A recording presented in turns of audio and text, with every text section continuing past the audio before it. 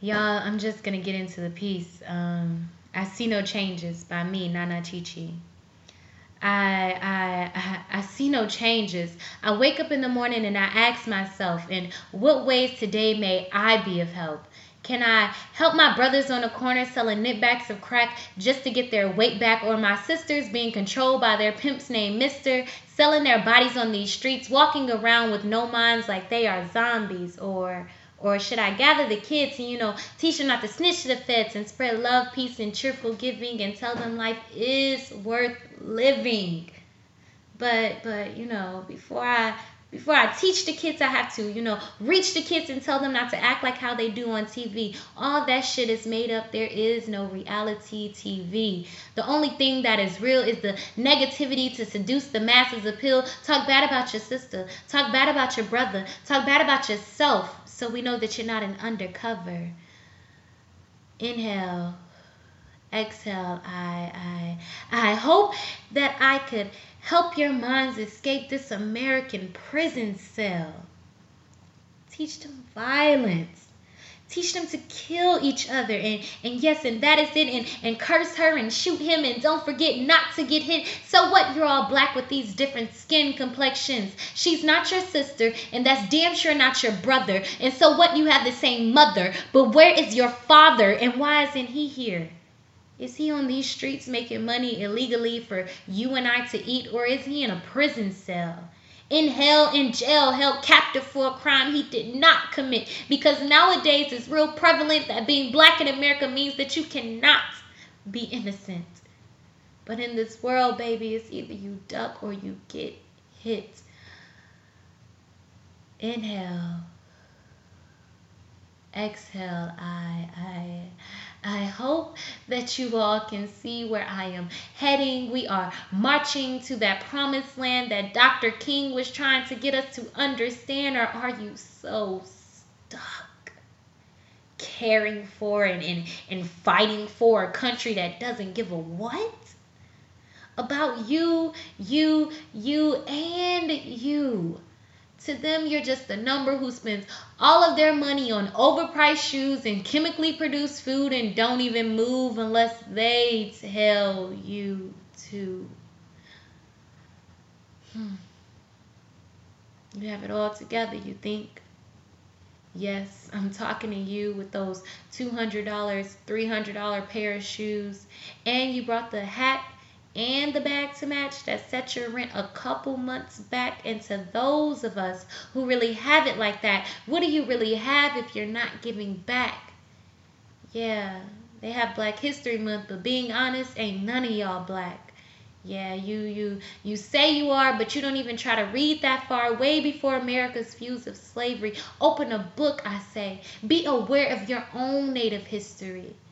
Instead, you wait until they deceitfully tell you who and what you ought to be at home watching America's evening TV. Oops. I think I said too much. Spreading this knowledge of the truth is a bit much, is a bit rough, is a bit too much. Uh-oh, here come the feds. Uh-oh, we better protest. Uh-oh, they brought guns to a picket fight. See, they want us to back down, but hell no, we won't go. We have rights. But that's enough. Angela Davis, Black Panther Party ranting for tonight. So, yeah. Peace out and sleep tight. Thank you. Yeah, so with that piece, it was really powerful for me to say that on stage for BHX at Hampton University in February, because that piece, it just pulled so much from me. Like, it pulled from my inspirations, my motivations, my personal experiences, the things that I've seen, the things that I've heard from other people. It just pulled from me. And I don't know how to explain it. It's like when you write poetry, it's not really from you, it's through you. So, like, when I write poetry and you see me and you hear me, like, it's something through me. It's not something from me, it's through me. And I knew, like, from that performance on stage, from all the feedback and everything, it gave me the motivation and the inspiration to actually do this whole poem mixtape. So, like I said, the story behind this poem, is, I auditioned for BHX. I found out the day before the auditions, and I was like, you know what, I'm going to do this poem that I wasn't able to do for regionals when I was back in, 10th grade, and it kind of discouraged me when I didn't break. It kind of discouraged me from doing any type of spoken word, like out loud in front of an audience, until that audition. That audition was the key, I think, like for real, cause like I did the audition, June Jordan in memoriam Martin Luther King Jr. and excuse me, my throat. But I did that. They said they love it. They loved it, and like they told me that the whole like topic for BHX was gonna be the 80s and 90s crack epidemic in the black community. So I went home because after the audition they told me that I was already in. So I went home and I was like, you know what? I'm gonna Google it. And when I Googled it, Changes by Tupac came up, and I was like, whoa, I haven't heard this in years. And Tupac lyrics are just poems put on beats.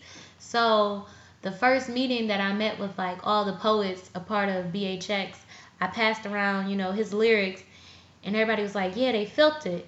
And I don't know if it was me or somebody else. They were just like, maybe we should tie all the poems together by, keeping that same first line, I see no changes. So that's how the title came about, and the first line, I see no changes, came about. Um, that piece, like I'm telling you, is so powerful to me. So many people don't even know a lot of things about me, and hopefully you'll find out through this mixtape, this poem mixtape. Y'all be good. Go to the next track. Peace.